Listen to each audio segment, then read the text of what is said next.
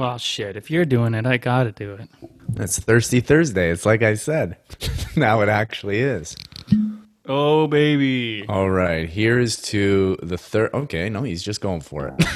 I thought you already did it. No, I didn't do it yet. Okay, Thursday morning podcast. Cheers. We're both drinking Bullet. yeah, baby.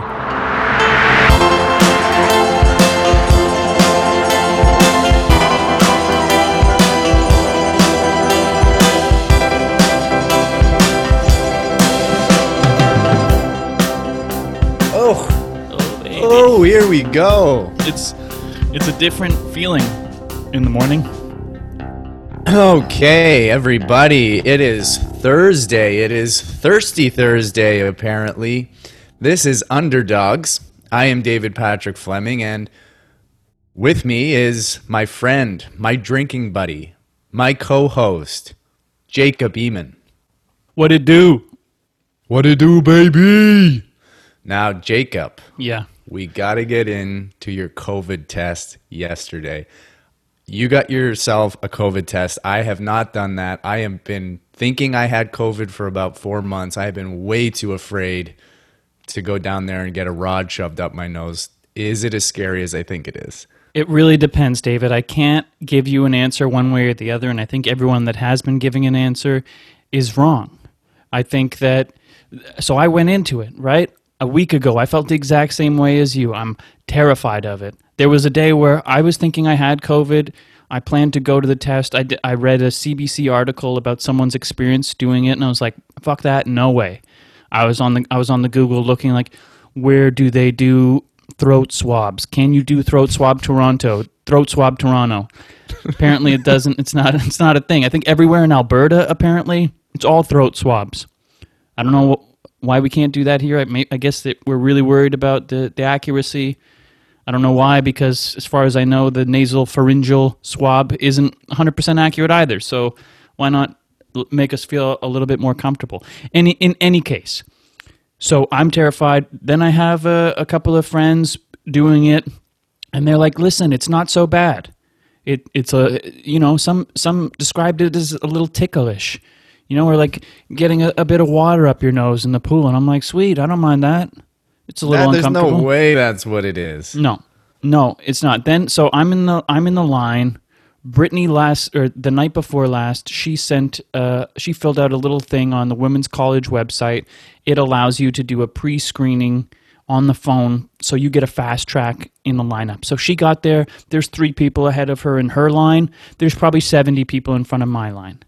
So she gets hers done. She comes out and she's like, it's not so bad. And she is a person who is terrified of pain, of procedures, things like that. So I'm like, I got this. And then afterwards, David, I have come to the conclusion, and I'll tell you what it was like, but I've come to the conclusion that it really depends on the person doing it for you, the doctor, nurse practitioner, whoever it is that's risking their lives to do it for you. I think that they have different skill levels. They, as you assume they might. But also, look at your face and look at my face. It looks different on the outside. It probably looks different on the inside too. We're going to have different cartilage, different tissues, different structures inside of our heads, inside of our faces, and I think it's going to feel different. Mine, for me, it was incredibly uncomfortable, and I would go as far as to say painful. It goes up. It felt like the area where she had the swab was not big enough to house the swab.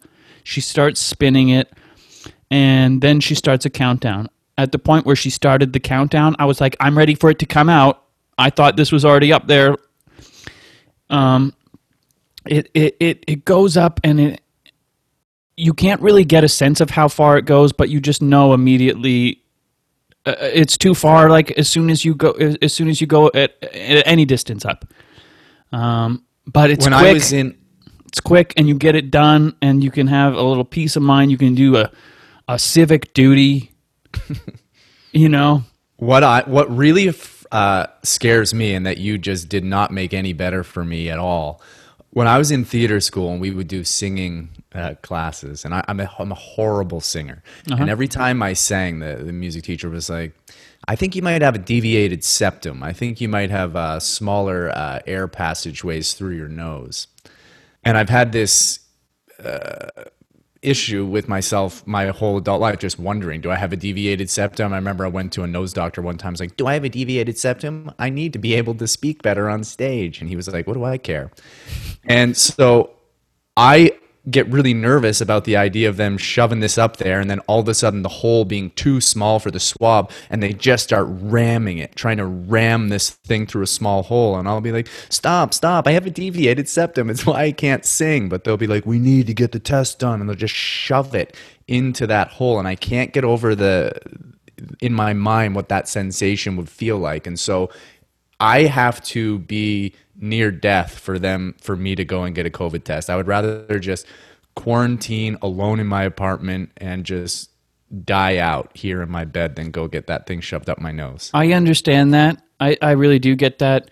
I do think that I recommend getting it. It won't be as bad. Maybe I'm playing it up for a bit for the podcast. Maybe it's exactly how I felt. I'm not sure. But it goes up. It's so quick, though, David. That's the best thing about it. It's so quick, and you feel like you've accomplished something major afterwards.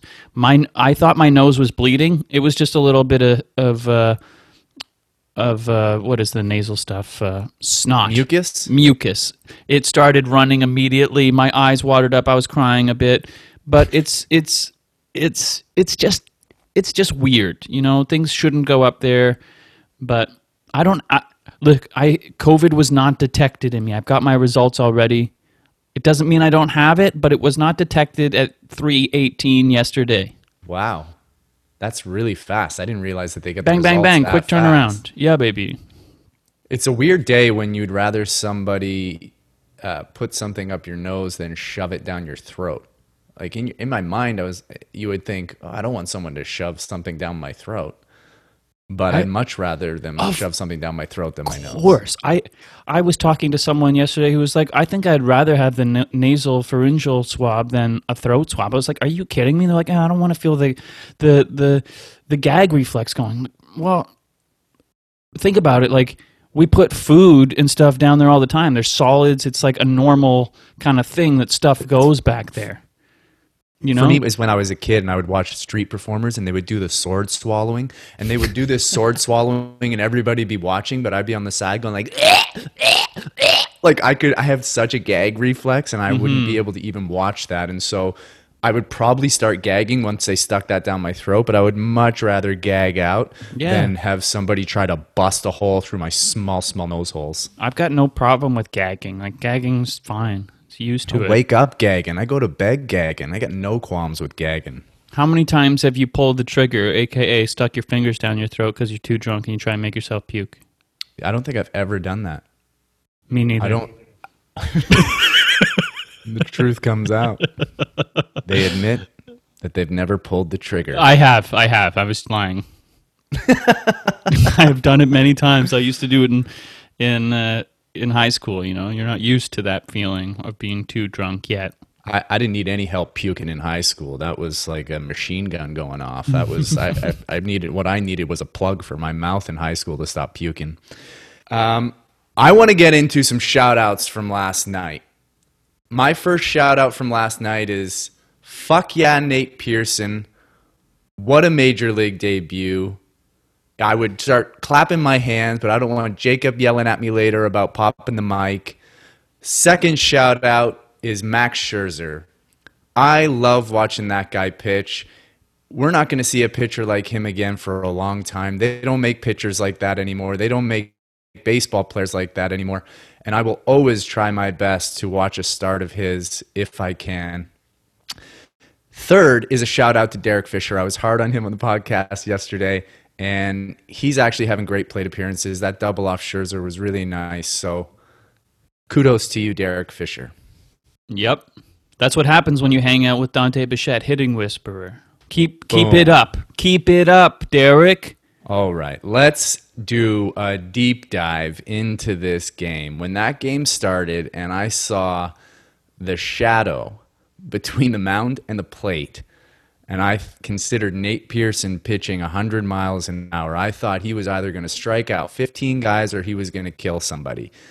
I couldn't imagine what it would be like to face a guy who throws that hard and for the ball to disappear. It disappears out of his hand and then appears right before you have to hit it. That to me is a crazy advantage to give both those two aces. I'm calling Nate Pearson an ace. Okay. If there were any other pitchers, like if it was just a regular game, I'd want to try and skip ahead to the third inning because it's just garbage to watch that unless you're really invested in the pitchers and them feeling good. It's weird that that's not considered with those start times more. Like, I don't know why they had to start at that hour specifically. Like, why don't they want to wait for that shadow to go away? The idea is that they're trying to get kids to be able to watch games later. So the majority of the MLB is starting games an hour earlier without fans because they don't have to worry about fans like getting from work to the stadium anymore. So they're trying to help out the youngins at home who can stay up an hour later watching the game.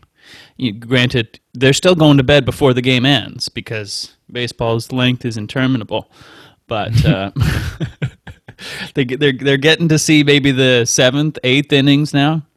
One of the things that I don't like necessarily is that the pregame segment that they do on Nate Pearson for Sportsnet, for anybody who doesn't watch Jays games on Sportsnet or didn't even watch the game in general, Sportsnet did this segment on Nate Pearson before the game. It was all about velocity. The whole thing was trying to pump the fans up, like how hard this kid throws. He's like been on the record for saying he's going to throw 106 and it's his dream to throw 110, which would be, the fastest pitches ever thrown. And then the game starts, and his first pitch is like 95. He's throwing 96, and he did later in the game get up to 99. But without all of that in your head, without all of that hype, you wouldn't even think about that. You'd be like, this guy's incredible. He's got a fucking cannon. But they rile you up like we're supposed to be just waiting for 100, and there's this dissatisfaction when we don't see triple digits. Yeah, that's fair. I think if he does throw 110, David, his arm is coming right off with it. Like you're going to see the ball and then trailing right behind it with quite a nice spin rotation is going to be his entire arm. And then he just, with the other hand, just fist pumps like, I did it, baby. 110, I retire. Yeah. It's unfortunate that he couldn't go longer. Yeah. Especially we will come to that later in the game where if we just had one more inning of bullpen management, maybe we would have won that game. But he didn't seem disappointed at all to be coming out at that time. You saw that shot of him in the dugout. He's over the moon. He's laughing it up. Pete Walker just told him he's incredible. And it's hard not to feel like that. He matched Scherzer, pitch for pitch to that point. The one pitch that's making all the social media rounds today is that strikeout of Key Boom. The 99 at the knees on the outside corner. Absolutely unhittable pitch. It's an incredible, incredible pitch. And there's more in store for him in that regard, I think, once he gets a little more comfortable. And it seems like it takes him a little bit to start getting the velocity up. But my God. Which is exactly, like, I feel like it couldn't be better. Like, I don't necessarily need him to be hitting 98, 99 in inning one. If he just gets stronger, faster as the game goes on, as the hitters just were getting used to his earlier velocity, now he's hitting 99. By inning 6, he starts hitting 100. It reminds me a bit of Verlander. I was just going to say, that's exactly like Verlander, yeah. Now, he let up his first hit in the third inning. Now, be honest. Did you no-hit watch him at all? Did you remark to yourself, when was the earliest time you remarked to yourself, if you did, that a no-hitter was going on with Nate Pearson? I actually didn't think of it once, to be honest. Maybe I just got that out of my head. I think I'm not starting to think about a no-hitter until the 4th. There's so many games where both sides don't have any hits until the 4th. They get through 3. After the 3rd, you're kind of like, maybe. Yeah, but I wasn't really thinking about it. I definitely remarked it after the second inning no hits. And granted, very early, but if I'm being honest, it got me excited. And I will say in general that last night's game was the first time in this major league season where I got the feeling of that real excitement again. Like, I love baseball and I was excited to have it back on, but last night I didn't think about the pandemic. I didn't think about what was going on with the world. I thought about Nate Pearson facing off against Max Scherzer. I didn't even really remark that there's no fans in the stands. I was just really excited and really pumped up to watch that game last night. I don't know. I'm a bit surprised that he's got that pitch count at where it was, given what we know about his work ethic, that he's been there for the whole camp. He had the extra week off. I don't know. I guess it is what it is, and he seems to be someone who really is into the analytics, and so I'm guessing he knows that 75 pitch count is going to help him for his next game, but Scherzer was not going to be told he was sitting down for any pitch count. He got up to 110 or something today? Yeah, like 110, crazy. Like, that's what I mean. You're not going to see a pitcher like that again. I love watching him pitch. He is so much fun to watch pitch. Which eye do you think is scarier to look at when you're in the dugout with him and he's like, I'm going back out again? Do you look at the lighter eye or the dark eye? The lighter eye. It's the lighter eye, absolutely. That's like the tiger's eye. It's like looking at you like that eye, because it's clear, it sees right through your eyes into your soul. Yes. And if any man can stand up against that and tell him otherwise, my God, you should be in charge of major corporations. Yeah. I think he must have two people inside of him. And one eye signifies one side and the other one sees something else entirely. One of them is meant for killing or something. I don't know. It's terrifying.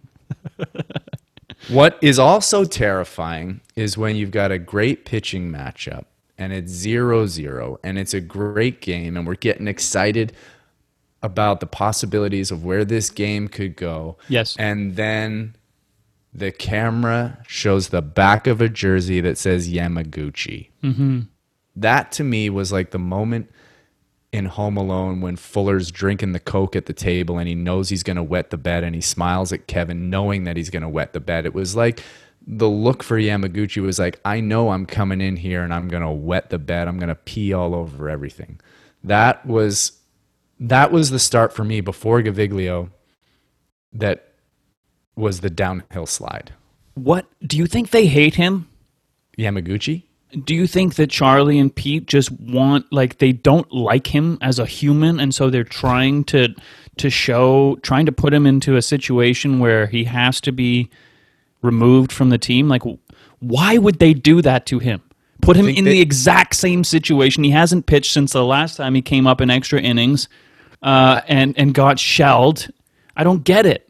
Why not get him some confidence in a different situation where we're losing and he can go in and face the bottom of an order when we're already down 3 and it doesn't matter? I guess it's because it's early in the season. You want to build that confidence and you put him in a situation before and he pitched terrible. That's the same way I saw the Gaviglio thing where it's like, we're going to give you another shot. Because, of course, that was just one time and you pitched well last year and here's your next shot. We don't even think about it. Go out there, pitch. We're not thinking about the fact that you screwed up last time. Hey, Yamaguchi, welcome to the Blue Jays. You had one bad start. We're not thinking about it. Go out there again. Of course, we're putting you in a big situation. We're really happy to have you on this team. But deep down, everyone's like, oh, fuck. But I think you're trying to build that confidence, but it's not in me yet. When I saw that name on the back of the jersey, I was like, well, this game's been fun. At least we got to see Nate Pearson play well, and good night. I personally don't give a fuck about getting Yamaguchi's confidence back in that situation in that kind of a way. I want to win. There's only 60 games to win, and you're telling me we're going to take that chance to get this guy a bit of confidence back? I don't need him to be a high leverage dude. But I guess they don't know. Like they have never. It's not like he's been in the league. No one has a really good sense of what he can do, but he comes with this reputation of being able to handle situations like this. And so I guess it's like, well, that last time was a bit of a mistake, but we're going to put you back out there. I agree. Like, I'm just trying to think of it from their perspective, because from my perspective, it looks like you just throw in the white towel at that point. You're like, oh, we're just going to work on player development at this point and the game's over. Gaviglio also didn't do a ton to get back the confidence of the manager or the fans. Got the couple of outs he needed, but I was very nervous, and I don't feel any better about him going into the next time. I don't even think when he pitched last year and he was good, did you have confidence in him when he came on the mound? I don't think Well- I've ever had confidence in him even when he's done well. it's a bit different for me when he comes in the fifth, and it's likely he's coming in because someone, our starter, isn't doing so well and needs to come out early so we can get him for a couple of innings, eat some stuff up. I'm not bringing him in the ninth or the 10th inning or the high leverage when it's 0-0. That's never been on the table. Why is that happening? Why is Anthony Bass coming in as our closer when we don't have the lead yet? Why can't we put someone else in at that point? Why is Kay getting ready after Yamaguchi is losing it? And Hatch, why can't we go to them in the 10th before we go to Yamaguchi, who we've seen good stuff from? Yeah, that's a good point. I mean, I bet you that this runner on second thing is fucking with everyone's mind and trying to figure out how you manage your bullpen and trying to take these shots. I mean, it's a really weird thing that this is a Blue Jays home game in Nationals Park and that the Nationals have to pump up the crowd sound for the Blue Jays more so than the Nationals who are playing in their own park. But that runner on second must be fucking with the minds of the managers and how they manage their pitchers, because you must feel like you need to take that shot, shut down with Bass. I don't know. I don't know. It seemed like they didn't want to have to do that. That was not the intention to put Yamaguchi there in the 10th, that it was just sort of their hand was forced. They have 15 relievers, David. 15. How can you manage it in such a way where you're in what game was it? It was the 6th game of the season, and you're in you're in a situation where you're put into something that you feel forced in with the pitchers in your bullpen? Yeah, but let's think about like a couple of weeks ago, a month ago even. We would have both thought that Yamaguchi was fighting for a starting role. He could have been the 5th starter on this team. And so if we thought that was a message that was being portrayed to us, like this guy might have the capability of being a major league starter. So then if the organization thought at one point that this guy might have the stuff to be a major league starter, but he's just struggling with the grip on the ball because it's a different ball and all of a sudden he doesn't know how to throw, they must just think, oh, maybe he just needs some time in the big leagues. Maybe he'll figure this out. We'll put him in a big spot. He'll be able to come through. He'll get his confidence up. I don't know. But that argument still doesn't make sense, David, because they were thinking about him as the 5th starter when actually the guy who came up after him won the job as the 5th starter, Kay. And yeah. Tony Kay, he was the guy that we thought was good enough to actually be the 5th starter and not the guy who failed at getting that job. So I appreciate what you're saying, but it was tough. I realize I'm a bit worked up right now, and I was worked up last night. I was also pretty upset about not sending Fisher to steal second in the bottom of the 10th, and instead we ground into the double play. What do we have to lose if Fisher gets out at second, trying to steal? Tony Alford's already halfway to home. We get that run. I just don't get it. I don't. And you hear Dan Shulman saying the same thing. It's like, well, I assume that we will see Fisher go here. I'm guessing there won't even be a throw. And it didn't happen. Grounded double play. Game over. Really, really upsetting. It was definitely such an unsatisfying way for that game to end because it started with so much excitement. And this early on in this Blue Jays season, I mean, these Blue Jays could be 5-1. Yes. They could be 6-0. Sure, they could be 6-0, but definitely they could be 5-1, and they're 3-3, and it's just unsatisfying that it's a bullpen thing, because we're getting great starts from starting pitching. Great starts. For the most part, the offense has been productive, and nobody expects them to go out and take Scherzer to town. Nope. Nobody's surprised when they don't score any runs off Max Scherzer. Yep. But they're still there at the end of the game. That's the thing. Because of their pitching, it was 0-0. And then all of a sudden, in the blink of the eye, 4 runs. And it's just garbage the way that it happened. Because if you're going to go out, if Jordan Romano let up a bunch of runs or something like that, you would take that. Yeah. Yeah, you would.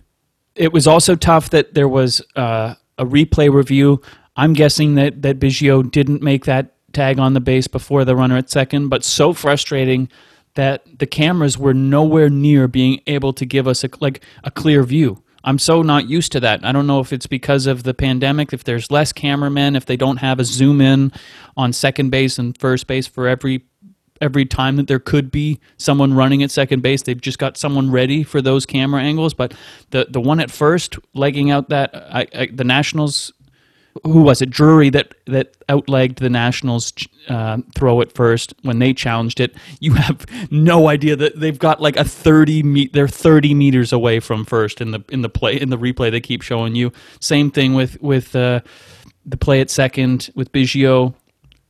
It was bizarre to me that was the best that they had to show in replays, because what I heard was that the technology was going to be much better. You would think that it would be. You'd think they'd be able to have way more different camera angles than they would have before. It's like a spring training game in that way. Yes. So, that likely we didn't get that out, but if we did, it would have been 1-0, and we have a real chance of coming back in the bottom of the ninth instead of being down 4-0. Shout out to Rowdy Tellez for the first Blue Jays ejection of the season. Him and Dante go down. Yeah, I'm guessing that the hitting whisperer was doing a little hitting yelling on that one to get him ejected. What was Joe West doing coming up to Charlie Montoyo to talk about the ejections? He pulled his mask off of his face, and he's talking to him from close proximity. Like, how is that allowed? How is that okay? I don't know, but the game clock kept running, and it took him about 4 minutes to waddle over towards Charlie. Man. There, it was like March of the Penguin going over to Charlie Montoyo. It was just like, man, how much time do you think we have? Kids have to go to bed. They got to cut away from that. We can't know how horrible of shape this guy is in. There are fast baseballs coming at this man. He needs to be able to dodge. Like the umpires have to be sort of athletic. They can't be dudes that can't walk without a walker. This guy can't walk.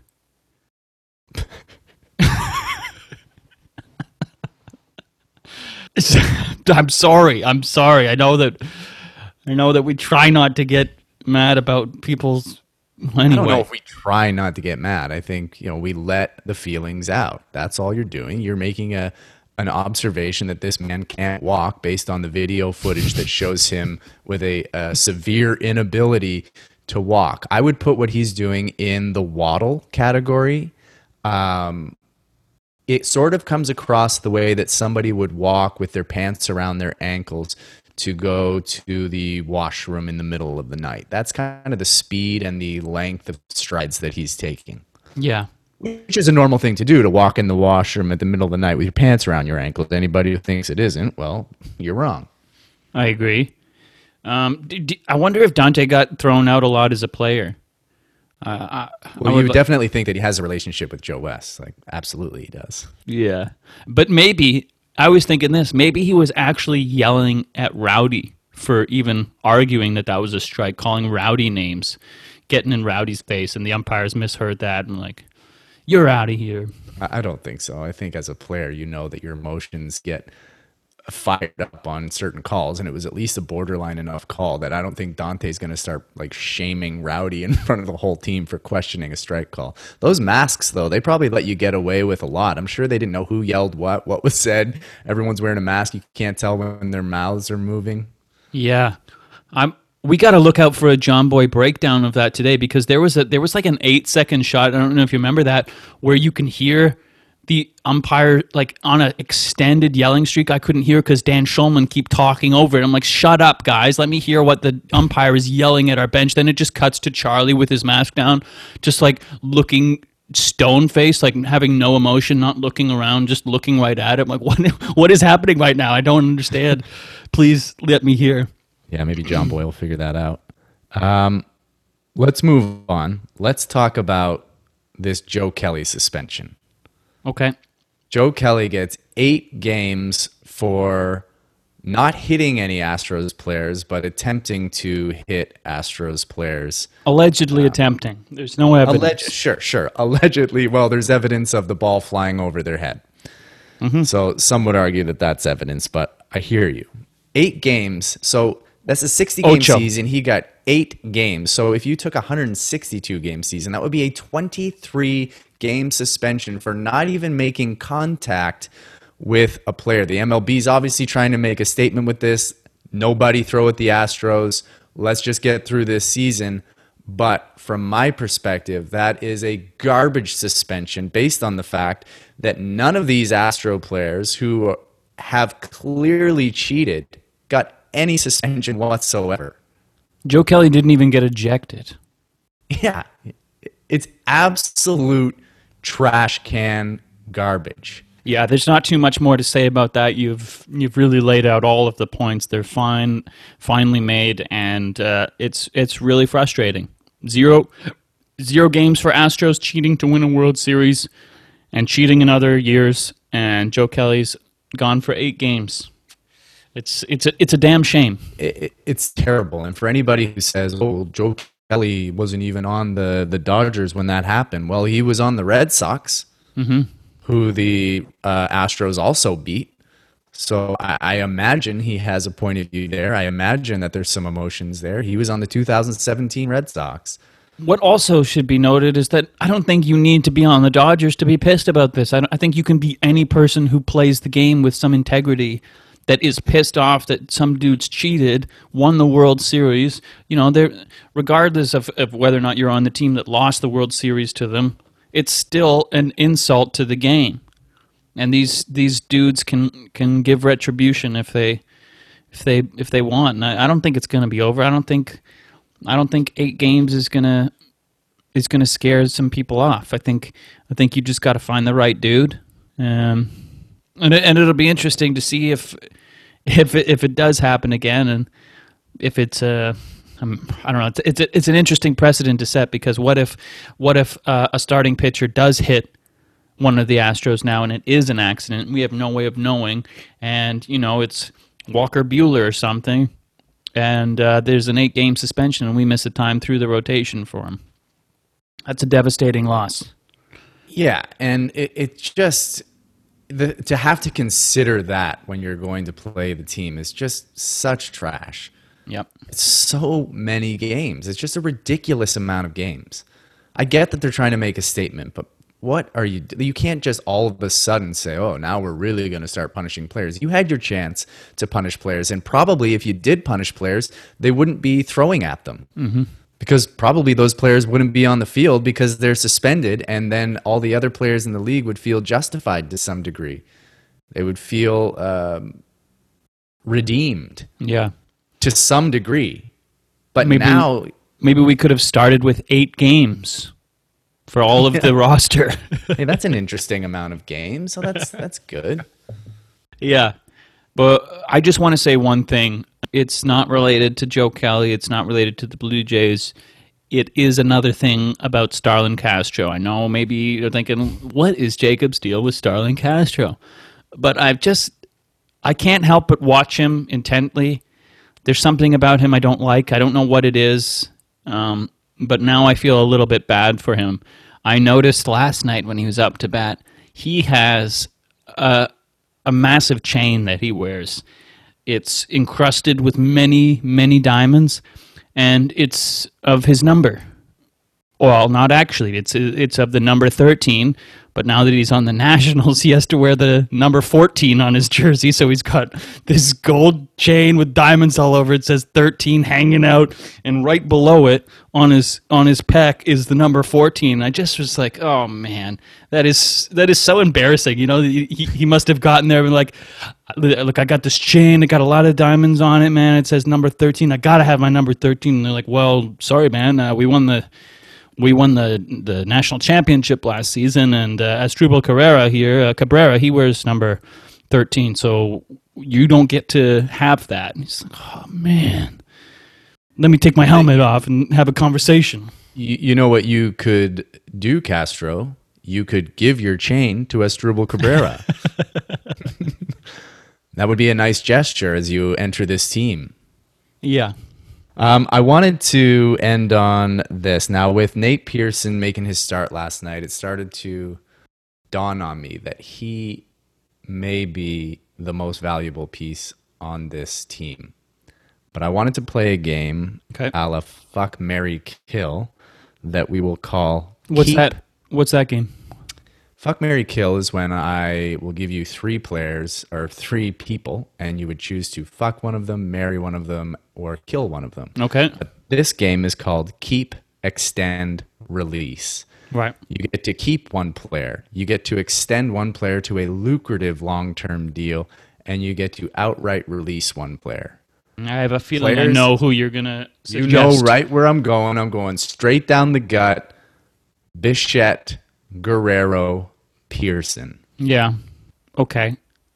Jeez. And it's release. I can't even trade. I can't get anything for him. I have to just say this guy's worse than. You just tell him that his time is done, and then we play the Littlest Hobo theme song, and they leave the clubhouse. They head on down to Miami to die. Okay. I mean, I want to try and go in a different direction here, but I don't know how. Maybe the best that I can do is I want to extend Bichette. I want to release Pearson, and I want to keep Vladdy. I'm kidding. I actually had this. I had this idea that I wanted to see if I could work you up. Come in here and be like, all right, I'm going to give you the take no one's saying, but that everyone's thinking. Pearson's overrated. He had really not that great of a start last night. I don't think he's cracked up. No, he was amazing. I think at this point I have to keep Pearson, extend Bichette, and release Vlad. I can definitely see the argument to extend Pearson, but I've got a bit more intel on Bo right now, and I'm a bit worried that Pearson does want to throw 110 miles per hour about his arm durability over a long career. So I think I might get more long-term value over Bo, so I'll extend him now. Bold. That's where I thought you were going to go. I mean, I wasn't sure if you would extend Pearson, but I did feel like the releasing Vlad is I can't say it. I can't even say that. I'm not. It's releasing haunting. Vlad. You're not releasing him. You're releasing Bo? What, do I have to answer this now? Yeah, This is for you do. No, I want to hear your answer. Oh God. Oh God, I can't do it. I can't say it. I cannot say it. I can't do it. Just I plead the fifth. I cannot say it. You have to. You have to say it out loud, David. It's necessary. You'll feel better afterwards. Oh God, I really can't. I don't want to say it. I don't want it to be on the record. I don't want it to be in recording because this whole thing could flop. That's one start from Pearson. And like you said, he could throw his next pitch and we could find a ligament 10 feet in front of him and his career's over. Okay, so release him then if that's how you feel. Make the choice.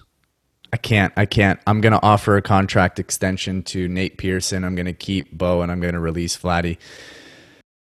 That's the show, everybody. That's it. I don't want to say anything else. We'll see you all tomorrow. Have a great Thursday. Take some shots of bourbon. Enjoy the game tonight. Ryu on the mound again. Final game in Washington. Have a good day. Au revoir.